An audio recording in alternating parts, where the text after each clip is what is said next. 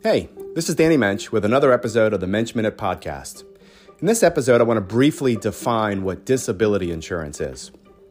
Disability insurance is a benefit to replace lost income if you cannot work due to an accident or an illness. In that type of situation, we become a consumer and we're no longer a producer.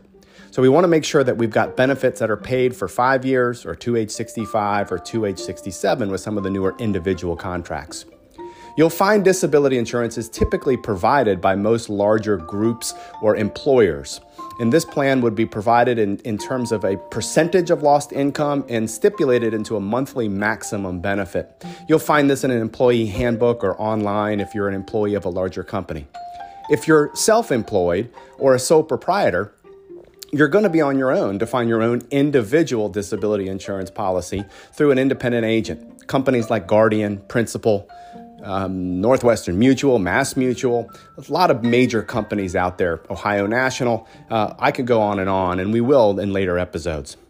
But disability insurance is the only thing out there to make sure that your family or you as an individual are protected in case you cannot work.